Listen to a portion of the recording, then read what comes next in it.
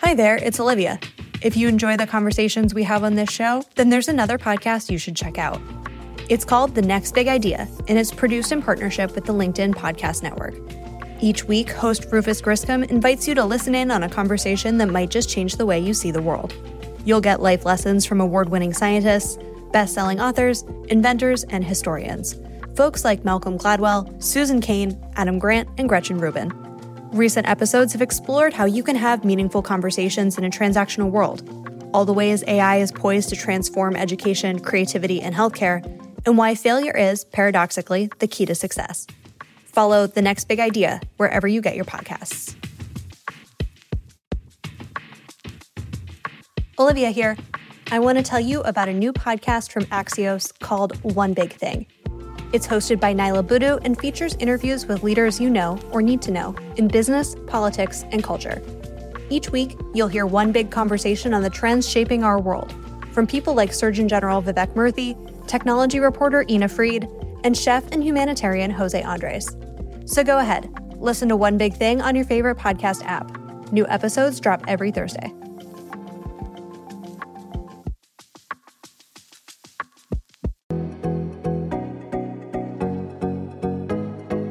Hello, and welcome to Bio Eats World, a podcast at the intersection of bio, healthcare, and tech. I'm Olivia Webb, the editorial lead for Bio and Health at A16Z.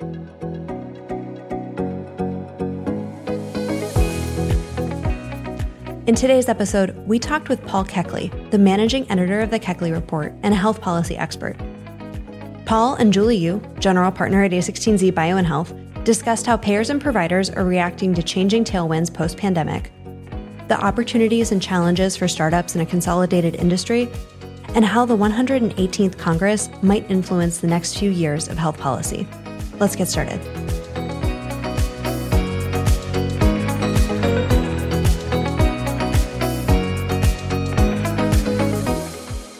One place I wanted to start, Paul, was, you have written in depth about so many of the highly consequential policies and regulations that have transpired in the last several years. What are your greatest hits of policies that you would highlight that have had either the biggest successes or the biggest failures in terms of catalyzing shifts in the private sector of the industry? Wow. You just aged me.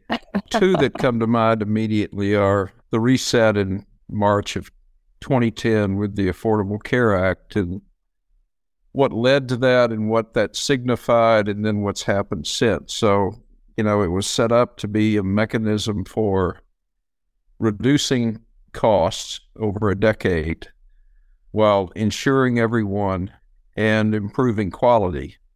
But then what quickly happened is it defaulted to this is really about insurance coverage.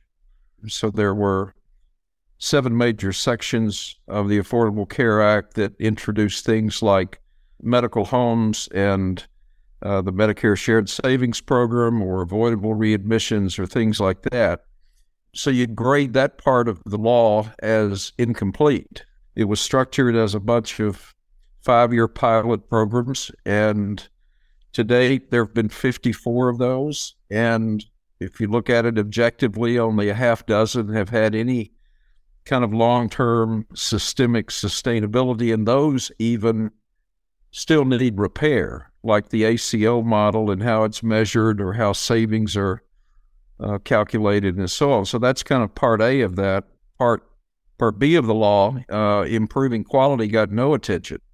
Well, there's a specification that we'd have a national quality strategy, and HHS and the secretary would present that every year, and it's going to really address things that have become very topical, like social determinants. Well, you haven't seen much about that national quality strategy since. So we lack a national quality strategy. We still have a very fragmented sectarian system, and it has failed to come to some consensus about what would quality actually mean in our system. So that's kind of part 2. And part 3, the coverage for everyone. What it did is cover a few more. It cut the uninsured from 16% to, we got it down to about 8.5%. So we've cut back on some of those that are uninsured, but we've not addressed insurance coverage per se, because what's not really clarified is increasingly having insurance, health insurance, does not mean that there's financial security along with that, because the ability to use narrow networks or high deductible products is where we are. So, after all that work and all that discussion and all that question of affordability and transparency and value-based incentives and this and that, we haven't slowed down the growth of healthcare. A lot of reasons for that. The most obvious is unit cost. What we're spending for a day in a hospital, what we spend for a drug, escapes economic logic. So that's my number one and series of things that followed. Yeah, maybe keying off of that and the point about unit costs on the provider side of the market, we've spent a lot of time with health system and hospital executives in the last few months, and the dominant theme is that everybody is in recovery mode right now, just given that they've all been slammed pretty hard this year, due to wage increases, inflation in general, supply chain woes, et cetera, and volume shifting to novel sites of care outside of the traditional acute care setting. And you wrote about this concept of kind of the plan A versus the plan B that you've seen hospitals take. So the plan A is status quo, where, you try to cut costs, raise prices, blame the government and blame insurance companies, and keep doing the same thing over and over again, versus a plan B, where you would sort of fundamentally shift your services mix and compete on price and value, essentially. Are there examples that you would call out of hospitals successfully accomplishing that sort of plan B version of this? Those that have transitioned were managing population health risk clinically and financially prior to the pandemic and after the Affordable Care Act. We have about 130 health systems right now that sponsor their own insurance programs. And that's an advantage. It gives you the opportunity to actually have a mechanism for funding investments in population health or food as medicine or transportation or adequate housing or things like that. And it gives you rewards for keeping people out of hospitals, which is the most expensive place to get any kind of health care you need. So, we've got about 130 systems out there that are in the process, but ahead of the rest of the pack in moving to a system of health in which their acute services are simply a cost center as part of something else. And the ones that are advantaged most are those in markets where they're the number one or number two system in terms of scale and scope. It's a market that's large enough, meaning at least 500,000 or more, where you can manage the enterprise value by managing completely 150,000 lives instead of piecemeal work where people show up in a clinic, show up in ED. It's a different economic model. And third, it's one in which the physician organization, the professional services organization, is the key to the bottom line, not the admissions office. And that's a hard change for a lot of systems, especially where the boards are still dominated by an inpatient view. You mentioned the sort of vertically integrated pay-vider, type orientation as one of the ways by which hospitals can diversify their revenue and their margin streams to get to a different version of a promised land. In what you're describing, is that the only way by which you feel hospitals could successfully take risk, is by owning that risk themselves? Or do you see a path towards a universe where a broad swath of hospitals are participating in risk, but not necessarily having to take on the form factor of an actual insurance product? I think there are two other strategies. So the payvider is still high risk. It does require capital and an infrastructure and some disruption of your physician relationships to make that actually work. And when you're setting premiums, you've got to create competitive premiums. That means you're going to pay doctors and hospitals in the system less. The second would be, can you operate as if an investor-owned organization where you're going in the door with a low price cadre of facility-based services, which means you extend the useful life of the capital. We're accustomed in this country to having, average age of plant that's under 10 years, and we're accustomed to new bricks and sticks. It means you purposely are extending the useful life of your technologies and your bricks and sticks longer. Average age of plant goes up. You're extending the usefulness of those bricks and sticks to extended hours for the operating room and the ancillary service providers. So it's an operating model intent on being a low-price, facility-based service provider. That's an option, especially if you're not a number one or a number two in the market and you just need a place to play. And a third would be the carve-out world, in which you're going to essentially say we're not all things to all people. That's also risky, because you have to create some very strong DDE relationships with certain employers, and you have to really carve out certain programs at the expense of others. That's basically the three you've got. And you have to pick. And you look around a room in a hospital boardroom, most of them don't have much experience with any of those three, because we've kind of operated a model in which the hospital was the sun and the moon were ancillary services, and the doctors were kind of in that constellation somewhere doing their thing. And this says, step back. Let's rethink how we allocate our capital, how we put people in the C-suite, what competencies, and can we sustain some of the bets we were making? So that's kind of where we are. We're in no man's land.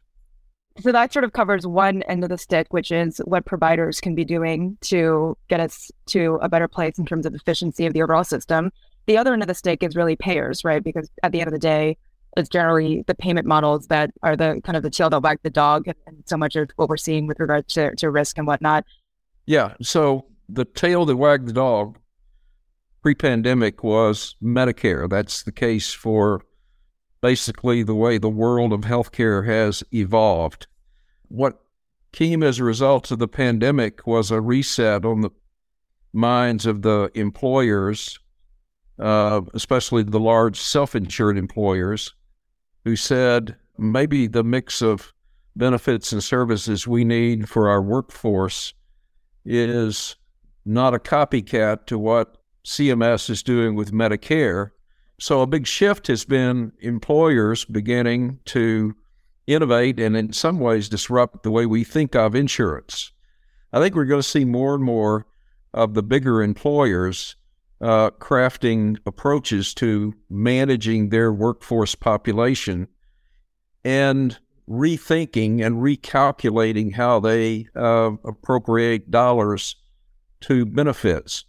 And here's where it gets a little tricky. It varies by industry. What my research shows is there's a big difference in the way government, education, and healthcare industries think about health benefits and the way organizations in banking or technology think, or those industries that have said, we're really not so sure we have to get in the middle of this at all. That would be light manufacturing, transportation, restaurants, hospitality, things like that. So if you look at the BLS data, you look at the spectrum of industries, and then underneath each of those industries, what's evolving is a view of how benefits for these workforces need to be constructed for the purpose of minimizing our cost exposure, maximizing their direct involvement in the care they buy. And the analog that's sometimes referenced is it's, moving to this kind of defined contribution model. We're going to basically give you some resources, but it's up to you, and we'll only participate at a certain level. Now that's was underway pre-pandemic among some of the large self-insured, but now what's happened is the self-insured market is now a market of as few as 200 employees. And the rule of scale still applies. You cannot leverage the power of purchasing as an employer if you're one employer of 200 or 2,000 or 20,000. You have to have dominance in a region alongside two or three other major employers. And here's where this has evolved. We used to have about 115 business health coalitions around the country. They used to share some information and have nice meetings, to now they are sharing data and carving up the provider market to benefit those business communities where these activist coalitions are evolving. You'll begin seeing that around the country, where 3 to 5 major employers in a top 100 metro are saying, we're not going to pay for health care the way it's been delivered in the past. You're not hearing Medicare has pushed them toward an ACO, so we need to get on board with the ACO. They're basically laying down a gauntlet and saying, you figure out how you're going to do it. We just know what our unit cost and our total cost of care should be. And we've got reference pricing and hard data to prove what it would cost us 200 miles from here versus next door. And that's a shift, man. That's a big deal. Right. So they're sort of using network design as the lever to drive that efficiency. They do network design. They do benefit design, even gatekeeping mechanisms, like you have to have checked relative prices for this elective procedure, whether it's a joint replacement or it's a mammogram. You need to have logged on with your unique identifier, looked at the available services and what those costs are in this market, because we're going to participate at this level, and anything above that, it's up to you. So there's a lot of really neat things that employers are doing that Medicare does not do. Medicare doesn't presume still that people are more than patients. They're just kind of passive, and they're just going to be going along to get along. Employers in certain industries are saying, that's a bunch of crap. That's the problem. And actually, on the point of Medicare, obviously Medicare Advantage has been sort of the poster child of value-based care implementation. However, this year certainly has seen a lot of negative coverage of various issues related to the program. To your point earlier, though, I mean, how much of that do you view as, short-term view on a type of initiative that really takes multiple decades to play out, versus there being sort of fundamental issues with the way that the program itself is constructed? Curious to hear your take sort of a couple of decades into the MA experiment, and what needs to be true for that to continue to proliferate going forward. Since 2003, Medicare Advantage has been kind of institutionalized as part of Medicare. And then it took off the past 7 years with Humana and United kind of leading the pack. I think we're sitting north of 50% of the Medicare enrollment now in an MA plan. But what we found out is that's because during open enrollment, we over-advertise and over-promise and over-everything, because this is the answer. But the Medicare Advantage population has tended to be slightly less educated, lower income quartiles, and sometimes they don't get what they expect. But once in a Medicare Advantage plan, most people don't leave. And the net cost per enrollee on a severity adjusted basis has been about the same, even though we paid higher to the Medicare Advantage plans than we were paying to hospitals and doctors for treating Medicare fee-for-service. So we're going through that adjustment period. We've known this now for at least the past 4 years, with some of the MedPAC data coming out. So the big two changes will be the new methodology for risk adjustment to avoid upcoding and getting healthier people and then scoring them so you get a rebate. And the second is going to be the ability or willingness to let the Medicare enrollee themselves participate in this shared risk. Can they actually participate in it and see it? Because the way insurers have handled shared risk is they've said, because we're effective at sharing risk with providers, it means what we charge you next year for your premium will be lower than had we not been so good. those claims data are not readily accessible to the individual enrollee. So the more interesting fintech type players now in the space are meta-tagging data at a very granular level so that an individual can have a pretty good sense of their projected risk and what that spend should be for that kind of risk, which would enable clever manipulators with some great actuaries to say, I can guarantee you next year your customized insurance plan is going to cost you only 2% more. Lower that inflation. Because here's the profile. If you continue to do it this way, this way, and this way, and it'll be on your smartwatch. You'll know every minute of the day what that looks like. A few are on that path. What we're finding out with some of the missteps and some of the miscues is this is expensive. We're going to go through alpha, beta, and beyond before we figure that model out. And we're going to burn through a lot of money, which means, in all likelihood, the large cap players in the health insurance industry will have an advantage that the small guys don't. And you're kind of seeing that trial and error play out with Bright Health and Oscar and all these other folks. So the sector, health insurance, has the wind at its back, more so than the provider community, because they have data and they've got a weapon, which is revenue. When that dollar comes in, they can pay it out as they choose.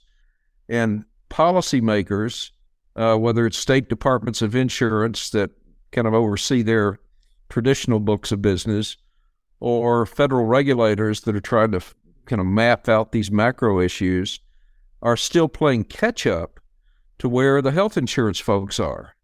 They've already done the scenario plan for version 2, 3, and 4 for total cost of care analyses, or could we reference price this set of 30 things and bundle that just for high expense, inpatient, high acuity conditions, and say to an employer, simply the defined contribution, let the employee spend the rest of it as they choose, whether it's food as medicine or they need their primary care doctor on a speed dial. So that's a big world. That's a big sea change. And what I find is hospitals and their doctors, they got a false sense of security when they thought employing the doctors is going to be our defense mechanism. The result of that has been higher overhead, more administrative headache with the doctors, and where it's going to come home is the doctors that are employed expect to be paid as well, if not better, than they were paid before, regardless of whether independent or hospital employed. So the hospital is going to see their doctor agreements disintegrate, and a lot of opportunities will present themselves to docs. It's very interesting to see, as we're seeing this play out, whether it's a SPAC, which has some baggage attached, or some of the new private equity and VC-backed deals, they speak to this notion of doctors don't have to be second fiddle to anything. Exactly. You can actually be the centerpiece of a system of health.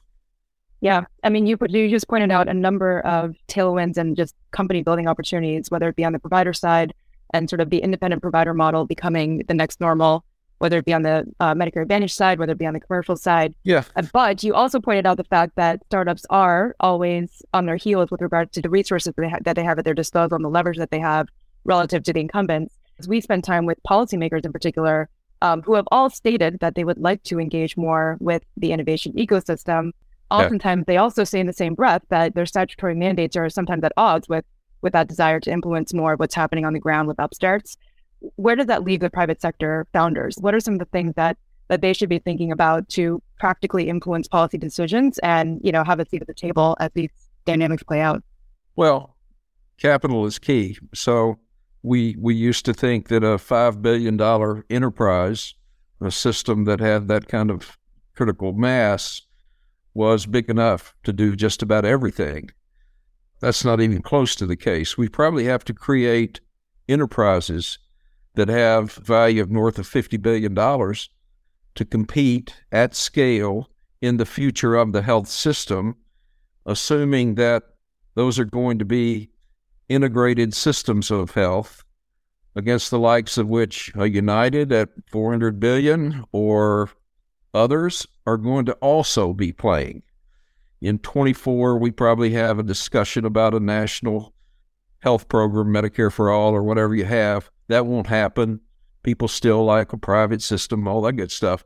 But how do you make a private system affordable, accessible, equitable, and reduce what we spend on it? And I don't think that's going to come from the people that have lived in this for 30 years. I think it's going to come from folks that come with a whole new view of this. Love it. Last question here would be, Paul, as we look into 2023, what are some of the predictions that you would make about healthcare policy that may or may not play out? Because I know you've also spoken about how politics is the enemy of policy. Well, in 23, you're now in the 24 election cycle, so everything is staging. So the thing we know for sure is more and more activity will be at the state level rather than the federal level. States have wide discretion in a lot of the things they do, and that's where you're going to see a lot of things play out, like will Medicaid waivers integrate more aggressively behavioral health and physical medicine and things like that. It's very popular in D.C. to bang the gavel for price transparency, whether it's drug prices, hospital prices, health plan prices. So that's great campaigning. That's great rhetoric. The substance of price transparency and its impact on the market will not be seen for 3 or 4 or 5 more years, because we still know that even in the states that have had price transparency, like California and others, nobody paid attention. And we've had rules in some states about posting your charge master, which is what most did. So we have to create a mechanism whereby transparency translates to a decision. When Joe Sixpack knows they have to pay attention to this stuff, and what we know in the system is sticks work better than carrots. We can kind of incentivize people to do this or that. No big deal. If we really put sticks around it, punish inappropriate behavior, you'll see that happen. You can't do that politically, right? So I think that's in the 25 and 6 timeline. All I'm thinking over the next 2 years in the 118th Congress is the Senate is democratically controlled, the House Republican controlled. So the Senate is a buffer against the House, which has a very thin margin. But I don't think a lot will get done. But on the Senate side, you'll have appointments and confirmations, which they will still control in the courts and in the major departments. So that'll be what you watch. And those appointments, like Bernie Sanders is going to chair the Health Committee. This is going to elevate the discussion about the health system, because Democrats pay more attention to health care than Republicans. So other than that, I don't know. It'll be fun to watch. Thank you so much, Paul, for sharing your perspective with us today. You're welcome.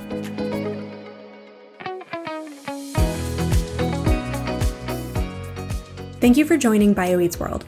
BioEats World is hosted and produced by me, Olivia Webb, with the help of the Bio and Health team at A16Z, and edited by Phil Hegseth.